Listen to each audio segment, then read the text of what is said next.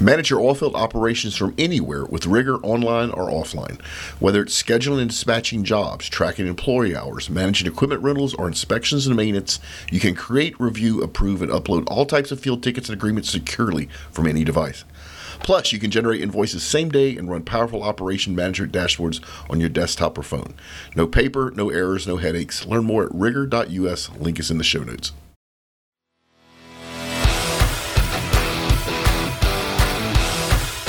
Welcome to the Oil and Gas Sales and Marketing Podcast, where every week your hosts Mark LaCour and Matt Bertram share proven strategies and real-world tactics to help you connect with customers and close more deals.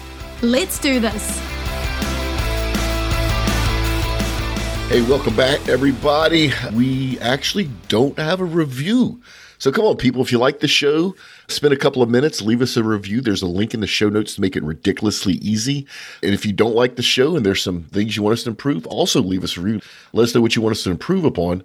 But this subject's actually going to be really cool because it's something that I've been using in our business for a long time, but just as baby steps. And Matt's going to be the expert on this, but email automation.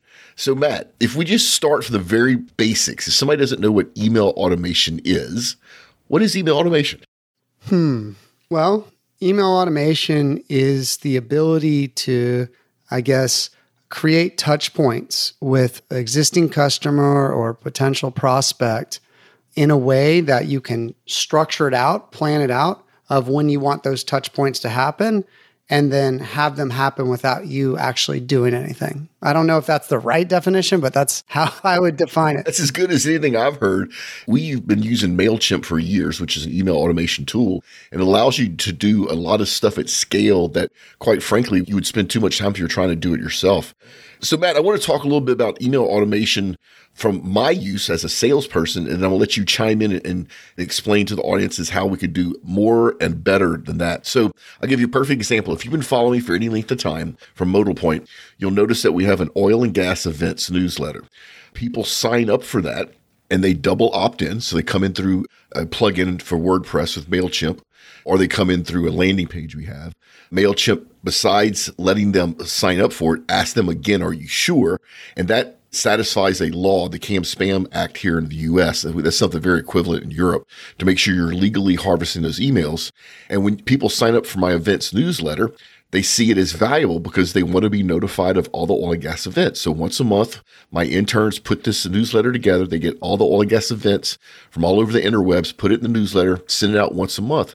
However, what a lot of you may not understand about that is that's also a sales tool for me. So whenever we have a client that comes in that ends up not doing business with us for whatever reason in that moment, I ask them, hey, is it okay if I add you to this list?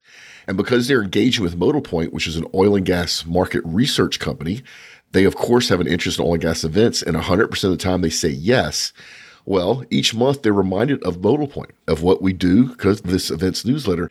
And I've had hundreds and hundreds of clients that 1 year, 2 year, 3 year, 5 year, 10 years after they originally decided not to work with us, come back and do business with us because each month they're reminded of who we are and what we do. And that costs me literally $20 a month for my intern's time to put that together. Mark, I think you bring up something really, really important is when you look at email automation or building an email list versus social media or anything else you do, that list that you create is something that you own, that you can take that list, that customer list, pick it up and move it with you wherever you go. You're not tied to a specific platform. And if you don't like their rules, you can move it. Now, certainly CAN-SPAM and following what you're supposed to be doing is super important, but there's so many different email automation tools. And I love MailChimp, and they've really come a long way with automations. It was pretty rudimentary a couple years ago. Other people may have heard of like HubSpot. They do a really good job of promoting. They actually coined the phrase inbound marketing, ActiveCampaign, Constant Contact, Aweber, GetResponse, ConvertKit, Drip, Peridot, Keep, which Keep is like the watered down small business version of Infusionsoft. And that was just a beast. That's probably like the gold standard. There's Entreport, there's Autopilot. So there's a lot of these different tools. They all work fairly similar, and MailChimp's as good as any other. What I can tell you that I do see a lot is HubSpot's fantastic for if you build a website with it on forms and where lead captures come from and tracking analytics. But I see a lot of people that are just using it for a newsletter. It's like you're driving a Rolls Royce to work every day. Like, do you need to do that if you're not using some of the other tools? So I think one of the first things you want to do is figure out what your use case is. Like, how are you going to be using it? What are you going to be using it for? Certainly, some of these CRMs have ability to do rudimentary email stuff like Salesforce within it, but all these have integrations and stuff like that. And ideally, what you want to be able to do, big picture, is someone comes to your website, they download something, they fill out a form, they opt in some way. That automatically, when they fill out that field, it gets pushed into your customer list. If they can select something where they can auto select, hey, I'm in upstream oil and gas, I'm in downstream, whatever, then you can segment that list, or they help you segment that list. And then you can build custom lists for each of those different segments or different things they want to opt in for. So maybe they're interested in different topics. And so maybe you have these automated emails, these drip emails that you have set up, sequenced out. And if they opt into the list, they get sent those emails. And then, of course, they can change that. But again, it's like we talked about this in a past podcast, but bad data in, bad data out, the better you can get this together. Ideally, what's so awesome in a lot of these systems is if you have this stuff built out, something comes in, you either it auto creates a tag or you just have to manually create a tag. And from a salesperson outbound standpoint, it's the pens and pads, right? Staying in front of them reminding of you. This is kind of a different medium giving value, but it's amazing. Like, email automation is probably like the number one tool to convert people, because people might come to your website through SEO or paid ads, but typically they don't buy on the first time. Some of them do, but many of them need that constant reinforcement. And you can do a lot of stuff in your messaging through email automation. Yeah, and I want to go back a little bit. Matt said something super important that I didn't know when I first started this 15 years ago. So Matt talked about segmenting your list. So I'm going to go back to my real list, the Modal Point Oil and Gas Events newsletter. When I started that 15 years ago, I had no idea what I was doing. But what I did is I read somewhere that the least number of form fields you have, the more likely people are to sign up. Because I didn't know what I was doing, all I did is capture people's name and email address. You fast forward 15 years later, I have 15,000 people that are signed up for my events newsletter. I have no idea who they are or who they work for. I messed up. I should have at least added one more form field to say which part of the industry you work in. And if you notice, if you sign up for any of our new newsletters, like our Sunday update, when you sign up, it's still the same tool. It's MailChimp, but we do ask what part of the industry you do work in, upstream, midstream, or downstream, or service, so that we at least know who you are. So it's really important when you first set this up, you think this through for future use. The other thing that's really important from a sales point of view is when I use email automation, or when we use email automation, we're reaching people where they are, which is their inbox. Now, you don't want to misuse it and fill it up with spam. We've all been added to lists that we didn't want to be added to, which, by the way, breaks the CAM spam law. Don't get caught doing that. You don't want to push stuff in people's inbox just because you mechanically have the ability to do it. But if you offer good, valuable content in some form or fashion, it's not spam. It's right? not There's spam. A fine line there, right? And people love it. And from a sales point of view, being able to, at scale, stay in front of every single prospect you've met is worth a fortune, and it's not expensive. Even the most expensive of these email automation tools are really not that bad, especially when you look at the return that you can generate from this. One of the things that I get asked a lot, Mark, is, well, okay, I want to send a newsletter, but I don't want to bug people. I don't want to become spam. I want to make sure to provide value, but this is also a lot of work to keep up with it. And so what's the right number? I get asked a lot, what's the right number of emails to ride that edge of add the value, have them not forget who you are, and have them see it? Well, one is the data does say, and there are messaging going on, like thousands of messages all the time. So it's a lot harder. And we can get into SMS or text messaging, has like a 98.5 or 99.5, something like that open rate, even with the quote unquote spam. Emails a lot tougher, but usually people keep their emails typically about how long they keep a house. So think of it like digital real estate. They are getting it, but if they sign up for it, they know what they're signing up for, and you show good form and present value, they're going to look forward to that. Yeah. But the number to decide on how often you should connect with your prospect or existing customers, because nurture is really, really, really important for existing customers and churn rates and different things like that. So email can be used in a lot of different ways. But what you got to think about is, what is the relationship that you want to have with that prospect or customer? So Mark, if we just hung out quarterly, like we would be acquaintances. We might remember who we are. Oh, you kind of look familiar, whatever, but probably not going to do business, but know you, and maybe we need to do something at some point. Okay, so you got quarterly, then you got monthly. I think monthly is a good, hey, let's stay in touch. You're not just like emailing somebody out of the blue or calling somebody out of the blue. Like you're kind of staying in touch with them, and then you can incorporate social media and staying up to date with somebody. But providing somebody monthly value is really good. Then you got bi-weekly or even weekly. And that now gets to like, what is your circle of trust? What is your circle of influence? Now, daily, the data says it works the best. But think about the relationship that you want to have with your customer, about how they would have that relationship with other people and their circle of trust. So that might be your parents, or that might be your family, or that might be your very close friends. And if you're trying to position yourself in that way, then yeah, by all means, like have a conversational tone and reach those people daily. Maybe you might want to say, okay, well, I'm really trying to move this process forward and want to speed up the quote unquote sales cycles. Let me connect with them weekly and make sure that that's valuable. I think somewhere between weekly and monthly, but you just got to think about, what is the relationship you want to have with that customer? Because prospects might be weekly, existing customers might be monthly. It might be different of how you want to throttle that. And also what's super interesting, again, I don't know how deep we can go on this, because I know we were having some conversations in the pre-call, but here's something so cool. Based on how people engage, Mark, with that email, like if they click on a link, you can add them to other lists, or you can add them to other retargeting methods, multi-channel reach, but also like how long they keep the email open, what they click on, what they do with that email. You can weigh their engagement levels, and then you can do something different. So maybe someone doesn't open an email. Well, they get put on a list, and then maybe you send an email with a salacious, or I don't know what the right word is, but like a headline that's like clickbait, trying to get them to open. And it's like a re-engagement list. So they didn't see it, they didn't open it, maybe they missed it. So maybe you got to show something and catch them. Or if they did open it, maybe you're going to take them down a certain path, and you've tagged them of like what part of the industry they're in.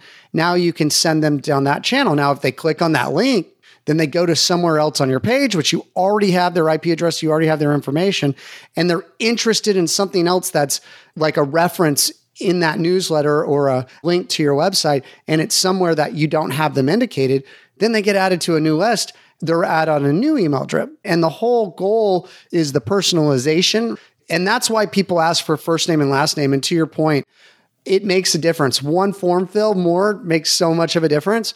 And if you're starting out, you maybe just say name. You don't say first name and last name. But if you're more advanced, you might say first name and last name, because you want that email that's going to be customized to them. It's going to say, hello, John, or whatever, versus their full name. I would also say one of the things that you said I think is worth saying is, even if you don't get an email, and a lot of salespeople do this, and I work with a lot of different organizations with salespeople that kind of field inbound leads, they always look for an email address from a business. And if it's not from a business, they discard the email. That's a mistake, because a lot of people are searching for stuff in their free time. Also, some people are tied into different social media platforms, and they may not have their work connected to their LinkedIn. They may, but they may not. Or you're capturing a form fill on Facebook or something like that. It depends where you capture their information that comes into that email list of where that input is, of where the attribution was to convert it. Because, man, I have a personal email and I have a work email, and you're not going to be able to tell the difference unless maybe you do some research on that email to know that it's me. You look it up, you see that. And certainly there's Salesforce and some other tools kind of pull some of that data in. But to just discard it because it's not a business email, think about how people are searching. I know a lot of executives that don't necessarily use their work email to do research online to figure stuff out. I have an email just for stuff to sign up online. And to your point, most people understand that now. However, I read that inbox. I don't ignore it. So if you're a company that sees my Outlook email address, which is the one I use when I'm surfing stuff online, don't think I don't check it. I am intentionally using a separate email address so that when you reach out to me, it's in one inbox. It doesn't fill up my work inbox, but I still check it. You're 100% spot on. Another thing in the oil and gas space, there's a lot of companies and a lot of salespeople out there that sell parts and pieces, pipe insulation, wire cutters, wing nuts, EMT, elastomers, O-rings, ball valves, whatever, to make this industry run. Now think about this from a sales point of view. If you're one of those people that are selling those type of commodities, probably what you do is you have a list of customers that are buying from you now. You look at that list and see when they made their last order, and you guess on when you should reach out to them, and you pick up the phone and call them or shoot them an email. With email automation, especially if you have a good ERP system, it can track when your customers routinely order, and it can automate sending them an email saying, hey, you haven't ordered 1-inch ball valves in a few months. Click here and we'll send you 20 of them. Well, now you're using the tool, the email automation tool, to automate your sales process, which makes it easier for your buyer and it makes it easier for you. You may end up closing deals. You don't even have to even talk to them. Now, let's say they decide not to click on that link. In the email automation tool, to Matt's point, you can have a separate sequence of emails saying, hey, I noticed you didn't order your 1-inch ball valves. Has anything changed? Would you like to set up a call with me? And you can use all of this to not replace human conversation, but to take care of a lot of the tactical stuff that eats up a lot of your time, especially with existing clients. And it literally can all be automated within the tool itself, and they all do it. Another thing I think is really cool, Matt, is the metrics that you get back. So for us, we can see who clicked on what, where. So we can see what people are interested in, what they're not interested in. I also can see the people that unsubscribe. So if you see a big increase in unsubscribes, that means your content probably isn't valuable anymore. You need to change something. If you see a bunch of people come in and subscribe, that's what you want, by the way, then you're doing something right. We had that happen with our Sunday update, and it's literally in 6 weeks. I believe we went from 0 subscribers to that email list to 21,000 subscribers. And so how cool is it from a sales point of view to know that people want to receive our content? And in that newsletter is a bunch of valuable stuff. But what else is in that newsletter? Our merchandise store, podcast sponsorship opportunities. So by putting out good content in an email newsletter using a tool, I am now not only can tell that people find it valuable, I am marketing our business without talking to anybody. The tool itself is doing it for us. One of the things that's super interesting too about automated emails is it gives you the ability to indirectly remind somebody of something where you don't send a personal email. And that could be advantageous if, hey, someone needs to pay an invoice. Hey, just send a reminder where it's automated. It starts to add tools in the tool belt. Now, something that is hilarious, and I have used it before, so I'll throw this out there. There's actually an email tool called Rebump, okay? Like Rebump. And sometimes emails get buried. Also, some people are not ready to respond yet because they're not in that buying mode again yet. And I think one of the things that we should talk about in our insiders group too is how to write an email, because there's the DISC profile or something. There's different ways to write an email to catch different people if they're like a D, high D, or they're more relationship based. And so you can actually test out different emails, and you can also look at the topic. So the analytics for everything in digital marketing gives you that edge if you utilize it. And typically you can see what people are interested in. But Rebump, what it does is it will keep sending an email to somebody until you can set actions, till they open it, till they respond, whatever. So if you're looking for a response to something, one of my pet peeves, and I try to have email etiquette of like asking one thing in an email to get one response, because if you litter multiple things in an email, or, hey, are you interested in this and interested in this and interested in this? Typically people respond to one thing, like whatever jumps out at them. And if you're sending an email to somebody and then they don't respond to this specific thing that you're asking about, they respond to something else, then you have to send another email. I think that that's good etiquette to like have one thing in an email if you can. That's not always the case. But say you have that thing that you're trying to get a response on or approval on or something like that, right? And you can't move forward till you get this approval, whatever. you can set it up in Rebump where like every day or every hour or whatever you want, send them another email until they open it or until they take action on it. And that's a lot of sometimes for me, if I'm trying to do multiple things where I can leverage email automation is, hey, I need to get this done and I'm waiting on somebody else. So the ball's in their court. But guess what? That email might have got buried. They didn't see it, might not be urgent. They forgot about it, whatever. So you could professionally use a tool like Rebump. There might be some automations in some of these other platforms that do that as well in your CRM that will remind them professionally, hey, you need to do this. And again, there's different levels of urgency. And we could probably do a whole segment on email etiquette. Oh boy, could we? Because action requested or action required, I think is so important. Another thing, Matt, from a sales point of view, and I've done this for years, it used to be that when I had a handful of clients in our CRM, if I had the chance, I'd capture their birthday. Every year, I'd go to my CRM and make sure I shot people a note saying, hey, happy birthday. And that really goes a long way in the oil and gas space of nurturing those relationships, letting know people that you're thinking about them. It takes all of a few seconds. Well, it takes all of a few seconds when you have 10 clients or 20. When you start doing business for a few years and you start growing, you have hundreds and hundreds of clients. Trying to send something as simple as happy birthday gets to be a chore. And guess what? Email automation is perfect for that. Every email automation tool I've ever used, you can put that information in there, your clients' birthdays. You can design a happy birthday and it will automatically send one out. You don't have to worry about it. And yet your client sees that as a personal touch because it is. You're just using a tool to make it easier for you to do it at scale. Next step, and I know we're kind of wrapping up here, but you can set a tag, which I did with a drop shipping company where it would send a different gift. Okay. So this is advanced stuff maybe that we can go into, but you can set up a tag where you can send different gifts to people when it pops up and you can set alerts.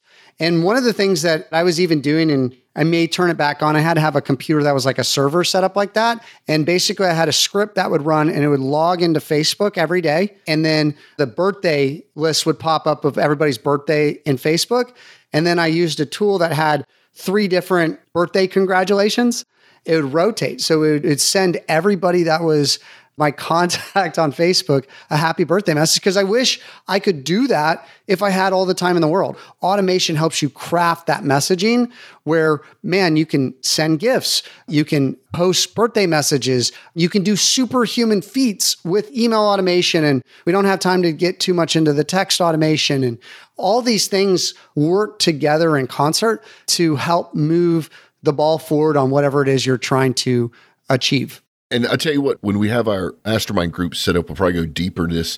There's a bunch of best practices using email automation, and there's also a bunch of things not to do. I do want to touch on one thing before we get out here on not to do. Whatever you do not purchase a list online somewhere, an Excel spreadsheet or some type of flat file, and upload it into your email automation tool. Number one, you automatically broke the law by doing that. It's against the law to do that. People have to agree to have their contact information added to an email tool. Number two, what you probably don't know is all these email automation tools, it's to their own best interest to make sure the emails get delivered. So the moment they think you're spamming or you're doing something you're not supposed to do, they're going to kill your ability for your emails to reach people's inboxes. They're just going to disappear at the server level. It won't even end up in people's junk box. Besides breaking the law and besides ruining your ability to reach people because the emails never reach their inbox, you're going to piss a lot of people off, quite frankly, because they didn't ask to be added to that list. The number one thing to not do is buy a list online and upload it to your email automation tool. It doesn't help anything. It hurts everything.